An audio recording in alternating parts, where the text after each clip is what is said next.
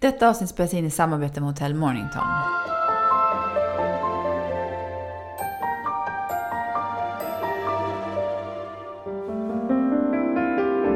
Hej och välkommen till Föräldrakollen. Vi är så glada att vara igång på riktigt nu efter sommarlovet. Vilken härlig semester, eller? Ja, helt grym. Alltså jag tycker det är så härligt för varenda människa man pratar med känner nog att de har haft den bästa sommaren ever, låter det som. Ja. Vädret har ju gjort allt. Ja, frågan är om Moder Jord har upplevt samma sak. Nej, och jag tycker synd om kossorna och bönderna, men jag tyckte det var ganska härligt ändå. Det har varit gött. Ja, det har varit gött. Det har det varit. Ja, det har det varit. Men du, men det är så roligt att vara tillbaka och det är höst och det ska bli lite så här krispigare, svalare luft och man får sätta på sig koftor och härliga grejer och så har vi ju jättemycket roliga grejer på dem. Exakt, vi har en fullspäckad höst. Vi börjar idag att prata om barn och rädslor med Liv Svirsky. Tror jag hon uttalade, vi är lite osäkra på det, men vi hoppas på att det är Svirsky. Och sen har vi då en späckad höst. Vi kommer att prata med Vagabondfamiljen om det stora äventyret. Det är en familj som reser jorden runt med sina barn. Och har varit Lyckans ostar. Ja, men verkligen, de har varit överallt känns det som. Sen har vi bjudit in en doula. Och vi ska prata lite grann om det har en doula med sig på förlossningen. Det tycker jag känns som att det är någonting som ökar och det är fler och fler som har. Och jag vet personligen inte riktigt vad gör de. Men det känns som att det är någonting man skulle vilja ha där. Ja. Och sen ska vi också prata om att vara ung förälder. Det tycker jag är intressant. Det tror jag skiljer sig ganska mycket från att vara förälder i min ålder. Och det fick vi en försmak av när vi spelade in ett avsnitt med den här förlossningen som inte skedde på BB utan på vägen dit. Ja. Där hade vi ett ungt föräldrapar. Det var jättehärligt. Så det är kul att höra mer om. Yes, och sen kommer vi komma in på amning igen. Och denna gången ska vi prata om när amningen inte funkar. För det är inte så lätt som man tror. Nej. Vi ska prata om begåvade barn. Och det är väl alla barn i och för sig. Men vi ska prata om de som är lite särbegåvade. Och vi kommer att prata om att vara familj på marginalen. Någonting som vi har fått många läsare eller lyssnare som har hört av sig kring och vill att vi ska prata om. Och det innebär ju att när man kanske inte är den här lattemamman för att man har helt enkelt inte råd. Nej. Ja, det är lite grann av det. Vi ska också tala om barn som är blyga eller försiktiga, hur man nu väljer att uttrycka det. Vi säger blyga. Vi fick lite bannor där. Ja, det fick vi. På sociala medier när vi skrev blyga, men ja. Ja, jag tror ni fattar vad vi menar om vi säger blyga barn helt enkelt. Ja. No hard feelings. Nej, det är väl bra. Men idag ska vi faktiskt prata om barn och rädslor. För rädda barn finns det ju gott om, höll jag på att säga. Men det är väl ganska vanligt ändå. Ja, det tror jag. Ja. Och man kan ju vara rädd för att liksom en vanlig rädsla har väl alla någonstans liksom. Och det är väl bra. Men jag menar just det här att man blir superrädd för en skugga i sovrummet eller någonting. Och en del barn blir ju nog ganska hämmade tror jag av det. Var du ett rädd barn? Ja, jag var det. Jag var ganska rädd. Ja, alltså jag var väldigt mörkrädd. Eller jag är fortfarande väldigt mörkrädd. Och jag var extremt mörkrädd när jag var liten. Men vi bodde ju också liksom ute på landet och var väldigt mörkt. Och ödsligt. Ödsligt och kunde vara superkusligt. Och det måste jag säga, det känns som jag inte riktigt fick någon förståelse för det alls från mina föräldrar. Nej. Utan det var ju liksom, nej herregud, alla är hemma, det finns ingenting att vara rädd för. Och därför bor du inne i stan nu när du är vuxen. Ja, exakt. Ut och släcker inte en enda lampa. Ja. Du då, var du rädd? Det har satt sina spår tydligen. Ja, jag var faktiskt ganska rädd. Jag var väldigt, precis, jag var nog också mörkrädd, ville inte vara ensam, väldigt mammig, liksom rädd för att testa nya saker. Och då tänker man ju spontant att liksom det är en personlighet, att så är man och så kommer man ju vara, men det kan jag varken tycka att jag själv är idag eller i mitt vuxna liv, och jag känner inte heller de tendenserna hos dig, förutom den här mörkräddsnojan då. Men har du jobbat på det eller har du liksom bara vuxit ifrån? Man kan säga att jag har blommat ut, Hanna. Ja, och vad fint. Ja. Jag har ju gått till en hypnotisör för att bli av med min mörkrädsla. Och det gick inte så bra tydligen. Ja, men det gick bra tyckte jag ändå. Det blev mycket bättre. Det blev bättre. Ja, och det är ingenting som jag normalt skulle göra. Jag brukar inte springa hos hypnotisörer. Men jag tänkte att det var värt att testa. Men du, en teori här som jag slänger upp. Jag är väldigt rädd för spindlar och småkryp och har alltid varit det. Så när jag var liten, en svartmyra var ju panik på den nivån. Och det är det ju inte idag. Och nu när jag bor i hus så har jag verkligen fått liksom, jag växte i och för sig upp i hus, men jag hade alla verkligen spindlar. Panik. Ja, det är väldigt mycket spindlar. Och jag är faktiskt, jag vet inte om det är för att jag liksom i vuxet liv har varit tvungen att ta ansvaret för spindelmöten och inte kunna ropa på mamma eller pappa. Eller om det är för att jag är mamma och att jag måste liksom skydda mina barn. Men där tänker jag helt annorlunda. Jag har lärt min son att inte vara rädd för spindlar. Du måste rädda mamma. Ja, okej. Ja, men det är bra. Det är i och för sig jättebra. Är han rädd för spindlar? Nej. Han räddar mamma. Ja, men nu, mina barn är faktiskt inte heller rädda. Och jag tror att jag har kommit över det mesta. Så ibland kanske man bara ska utsätta sig. Men hur har du gjort det? Genom att ta spindlar? Jag tar inte spindlar. Men jag har gått från att springa ut ur ett rum om en spindel var där till att kunna liksom acceptera att vi är i samexistens. Och hur stor är den här spindeln? Nej, men de är... Du fixar ändå de större? Nej, inte de här som har lite grövre ben. En sån här, du vet, sån här med Janne Långben, med smala ben. De är fine, det är ingen fara. Men de här med lite grövre ben. Alltså vi hade, när vi var nere i Skåne somras, alltså spindlarna där är fan inte att leka med. Fy, farao, vilken spindel vi hittade i sovrummet. Ja, men sliter det kryper över. Nej, men den var ju stor som ett toalettlock, höll jag på att säga. Men alltså som en snusdosa. Men vad gjorde ni? Sköt ni den? Ja, nej, alltså jag fick total panik. Men han hade sov?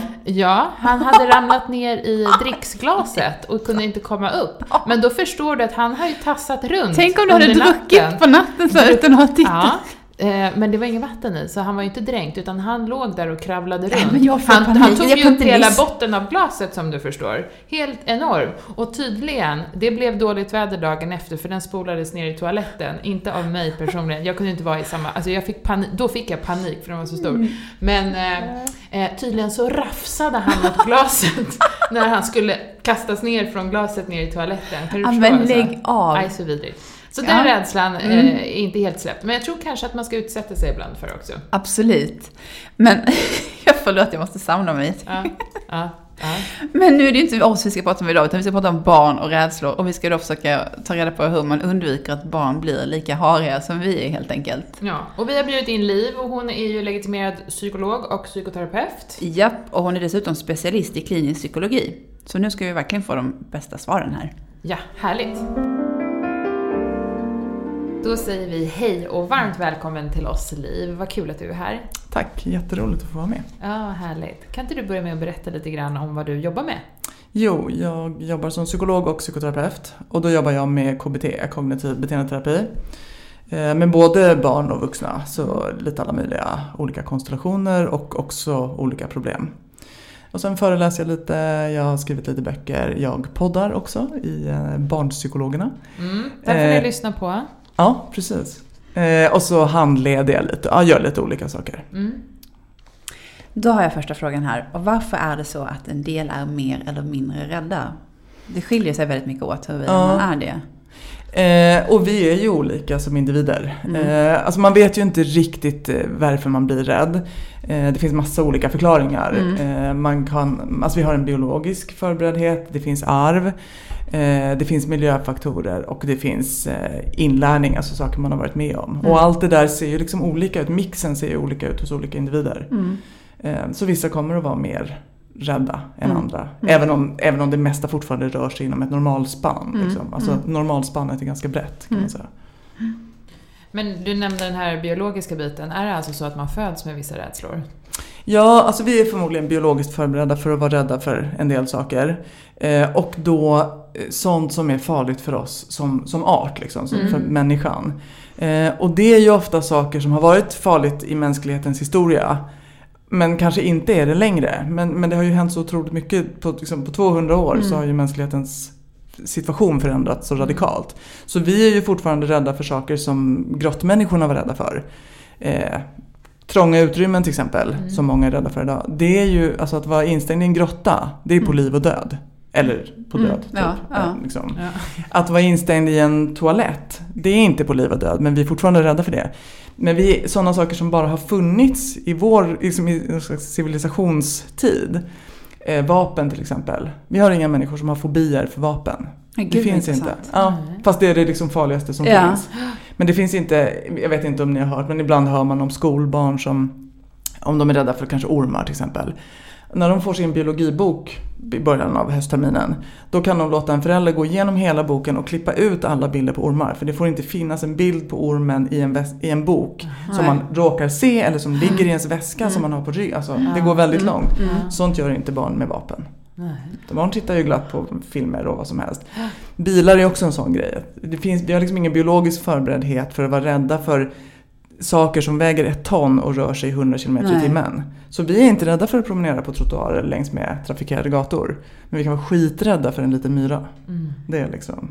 Men tror du om typ 300 år kommer man då ha fobier mot vapen kanske? Jag vet inte hur många 100 år det tar innan våra hjärnor liksom sorterar ut och sorterar in saker. Nej. Men det kommer säkert förändras. Ja, vad spännande.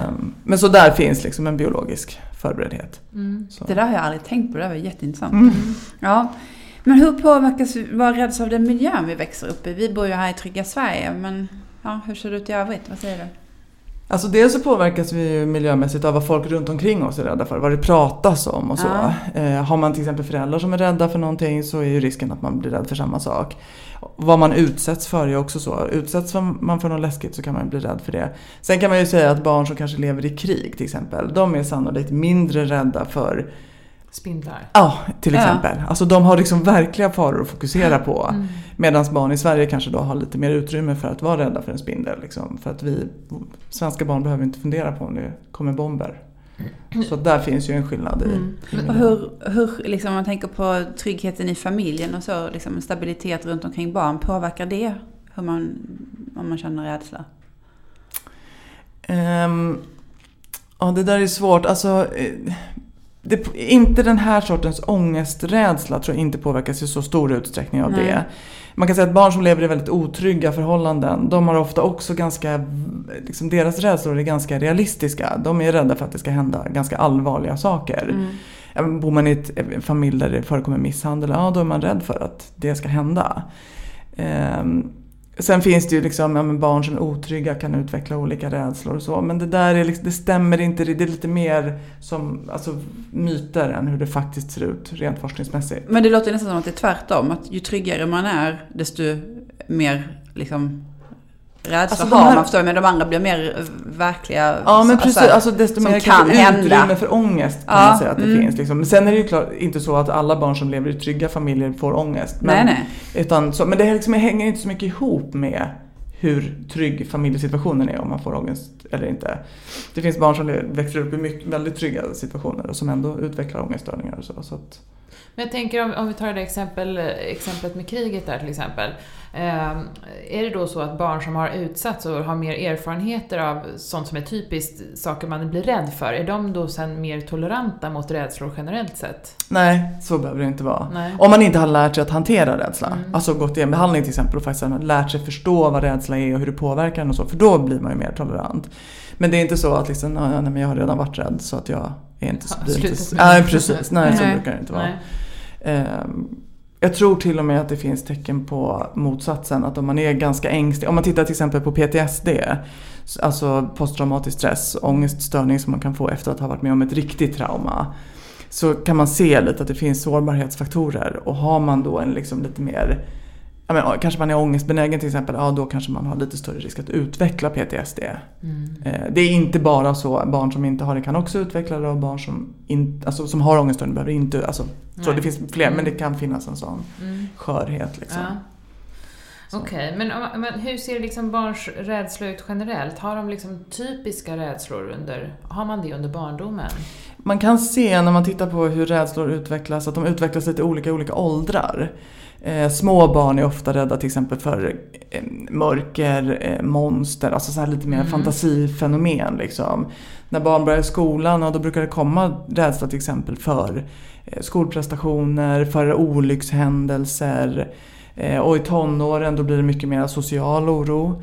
Men då kan det också komma oro för världskonflikt, alltså krig eller katastrofer och så. Så att mycket handlar om dels hur mogen man är, alltså hur utvecklad hjärnan är, liksom, vad man överhuvudtaget förstår. En 3-åring förstår ju inte vad liksom, ekonomisk katastrof, vad betyder det? Så att det handlar dels om vad man har förmågan att förstå, men också vad man utsätts för.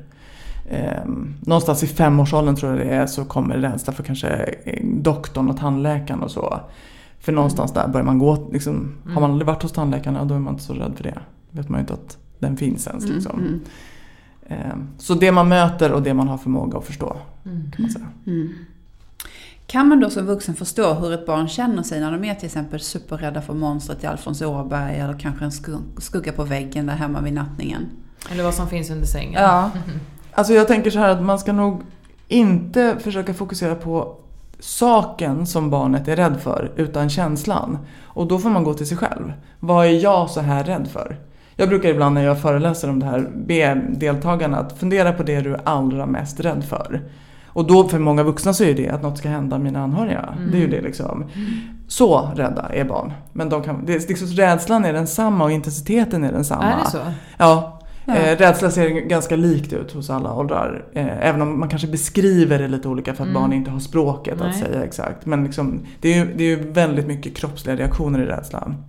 De drar igång liksom och känns likadant. Så att man får liksom koppla bort, för annars blir det väldigt lätt att döma också. Hur kan du vara så rädd för en hund? Eller vi har inga farliga ormar i Sverige. Nej, men det spelar ingen roll. För den som är rädd så är man så rädd. Rädslan är densamma. Ja, precis. Ja, för ofta möts man även som vuxen att man liksom måste tänka på att men, allvarligt, hur sannolikt, liksom, du vet att det finns inga farliga ormar. Liksom. Men det känns som att rädsla ofta går ut på att man kan inte resonera med sig själv. Exakt. När rädsla går över i det som man definierar som ångest, då är det ju precis det att det går inte att resonera om det. Och så är det då även för barn? Ja, visst. Så Alfons Åberg-monstret är på riktigt superläskigt. Ja, liksom, där får man ju såklart också skilja.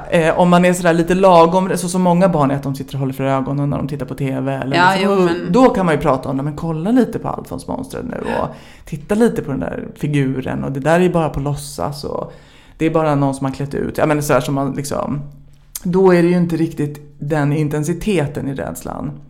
Men ett barn som verkligen har en ångestproblematik, då är det samma rädsla som hos en vuxen som har det. Så att där är liksom ingen skillnad. Och det här med att barn är mörkrädda, jag tänker så här, ofta har ju barn också mardrömmar. Ja. Är det liksom något samband? Barn har mardrömmar, det har ju vuxna också. Men barn har det ju mer. Ja. Och det är liksom inte, det behöver inte hänga ihop. Det man har sett är att barn som har mycket mardrömmar, man kan försöka hjälpa dem. Det kan funka att undvika läskiga saker. Framförallt på kvällen. Titta inte på någon läskig film innan barnen ska gå och lägga sig. För det tycks kunna eventuellt bidra lite. Så. Men det behöver inte, liksom, det är inte det som orsakar mardrömmar eller så. Och för många tänker ju att barn som har mardrömmar mår dåligt. Det är något tecken på någonting och det behöver inte alls vara. Barn som är stressade kan ha mer mardrömmar. Det kan man såklart liksom försöka ta reda på. Har man ett barn som är stressat dagtid, och då försöker man göra någonting åt det. Men mardrömmar är liksom inte ett budskap eller så. Utan men vad är mardrömmar? Är det liksom ett sätt att bearbeta saker som man upplevt, eller är det bara liksom en dålig fantasi som råkar poppa upp? Det är nog en kombination. Alltså drömmar, då sker ju en bearbetning i hjärnan. Men inte en bearbetning på det sättet. Alltså det är mycket minnesinlagring och sådana saker som sker i drömmar. Inte en bearbetning på så sätt att man liksom jobbar igenom någonting eller så. Och då är det klart att då kan ju även läskiga grejer liksom fara igenom. Och har man då sett något läskigt eller så kan det poppa upp i drömmen också. Är modig och orädd samma sak, skulle du säga? Nej. Alltså jag tycker att... Det var tydligt. Ja, det var väldigt tydligt. Nej, men för att jag tänker att vara modig, det är ju att utmana sig. Är man inte rädd så utmanar man sig inte. Nej. Alltså den som inte är rädd att hoppa från 10:ans trampolin, den är ju inte modig. Den gör ju något som är kul, det är väl inte särskilt modigt. Den som är rädd men ändå gör det tycker jag är modigt. Så att nej, det tycker jag är helt olika saker. Och då därmed också, att vara rädd är inte att vara feg. Nej, det är också exakt. 2 helt olika saker. Men skulle du säga att man som förälder skulle vilja att ens barn var mer orädd av sig? Är det bra att vara orädd? Alltså jag tänker rädsla fyller ju en funktion. Vi ska ju vara rädda för saker för att det ska skydda oss. Rädsla är ju liksom, det kan man säga, ett larmsystem vi har i våran kropp. När vi ser något som är hotfullt så ska vi snabbt reagera på det och så ska vi försöka fly från det eller kämpa emot det. Det är liksom så. Men då är det ju precis det. Den här reaktionen ska gå igång för saker som är farligt på riktigt och inte för en massa andra saker. Det är klart att man inte vill att ens barns larmsystem ska vara dåligt. Man vill ju att larmsystemet ska funka, men det betyder att det ska vara kalibrerat för rätt saker. På något vis. Ja, du ska vara rädd. Om det kommer någon människa frågar dig om du vill hoppa in i dens bil, ja, då ska larmet gå igång och du ska inte göra det. Men om du ska prova och liksom bada i en bassäng, ja, det är väl en bra sak att prova. För gör du inte det, då kommer du börja bli begränsad och liksom gå miste om saker som är kul. Så att ett välkalibrerat larmsystem är en bra grej. Hur bemöter man då bäst ett barns rädsla, tycker du? Alltså där tänker jag då att det beror på. Om det är den här liksom, man säger, normala rädslan som ändå är ganska hanterlig, då är det ju mycket resonera, titta tillsammans, försöka närma sig lite gradvis. Men också med vissa saker, nej men vi släpper det här då. Vi väntar. Alltså är ett barn rädd för någonting som liksom, ja men monstret i alfas, ja men läs en annan bok då. Det är väl okej om man är rädd för det när man är nordisk så. Och om ett år kanske det har bara försvunnit av sig själv. Så att vissa saker tycker jag att man kan liksom, man behöver inte utmana alla rädslor hos barn. Men vill man utmana för att man tycker att liksom, man vill hjälpa barnet att komma vidare, så liksom försiktigt närmande med stöd. Det här är inget farligt, visa själv. Men har man ett barn som är liksom lite rädd för hundar, ja men klappa hunden själv, visa, fråga om barnet vill klappa, välj en lugn hund så.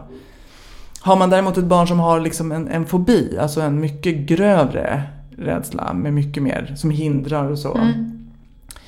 Så kan man säga att egentligen principen är densamma, närma sig gradvis, men det är väldigt svårt att göra själv som förälder. Då behöver man oftast professionell hjälp. För att det är så himla svårt att som förälder kunna vara det stödet för sitt barn samtidigt som man ska pressa barnet att göra något som barnet inte riktigt vill. Det är lite väldigt svår roll. Ja. Är det vanligt med fobier bland barn? Ja, ungefär 10% av alla barn har en specifik fobi. Och då är det just specifik fobi. Tittar man på ångeststörningar generellt, då är det ungefär 20%. Så det är väldigt vanligt. Och vad brukar en sån fobi vara till exempel?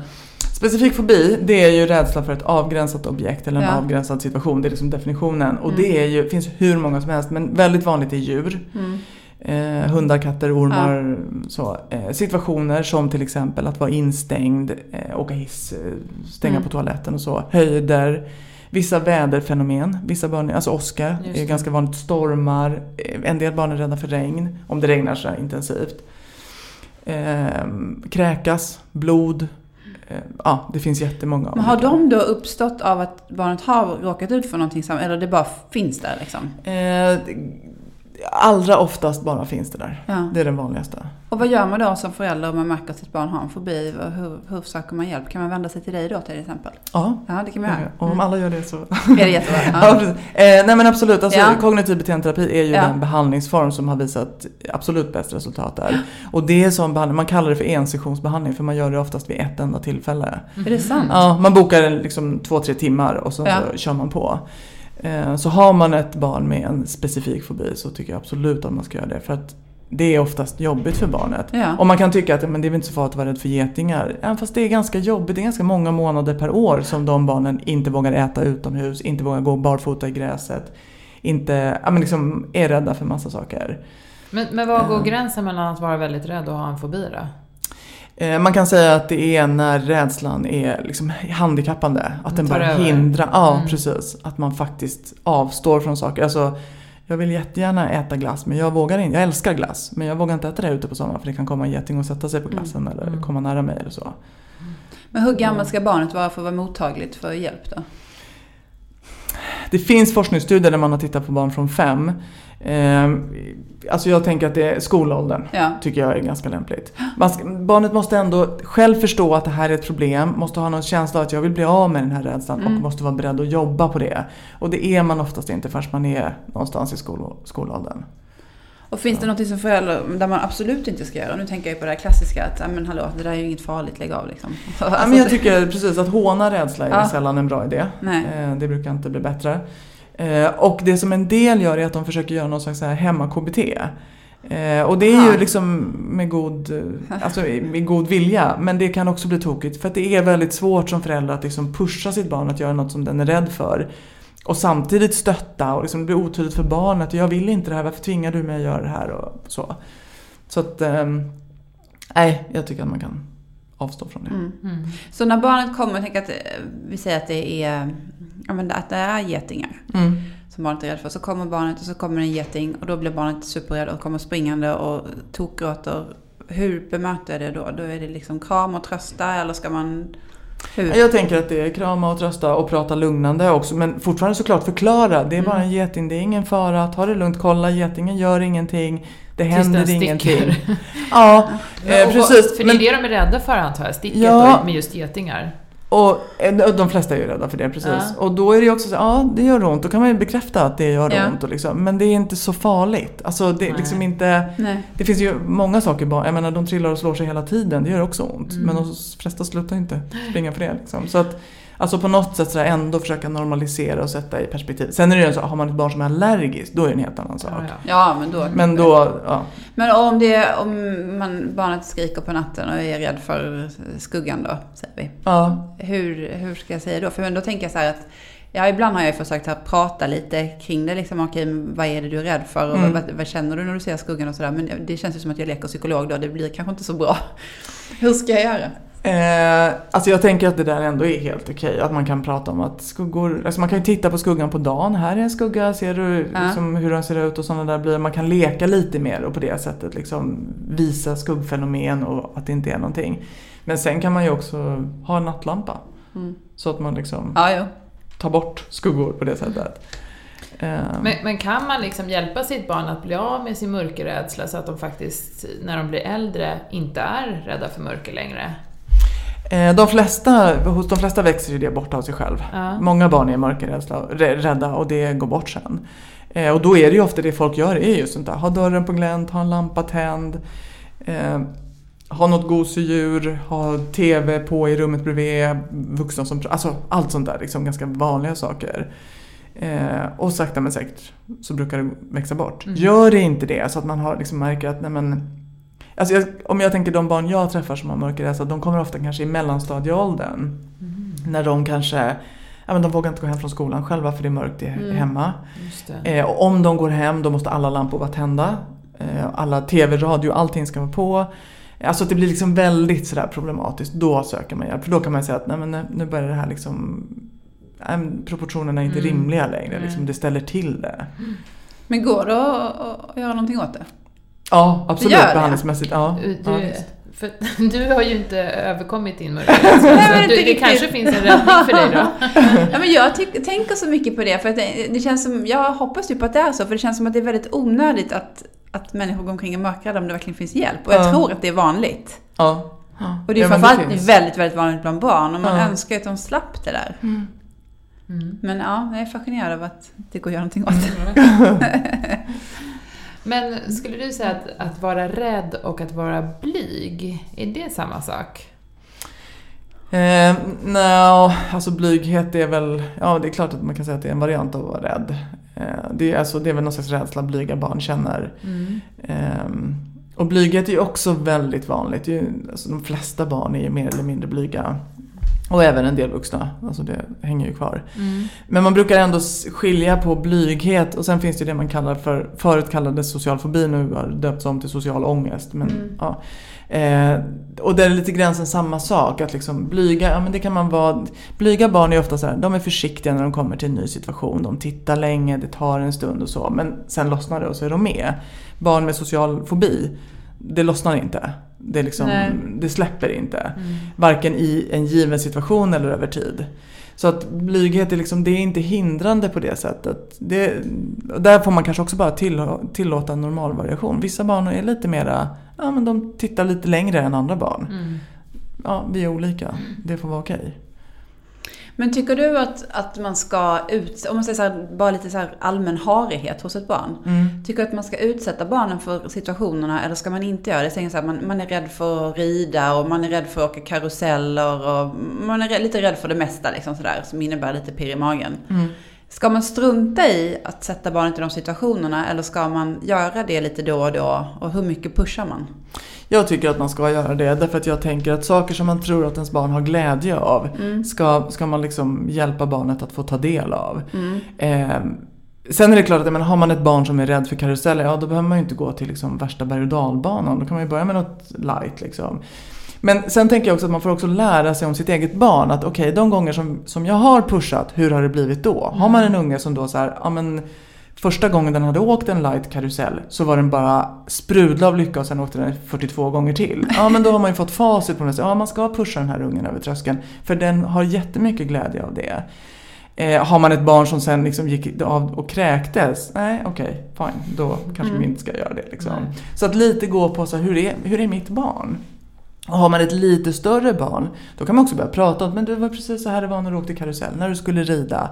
Du är rädd för saker första gången och sen är du inte rädd. Testa den här och se sen vad du tycker, om du vill fortsätta eller inte.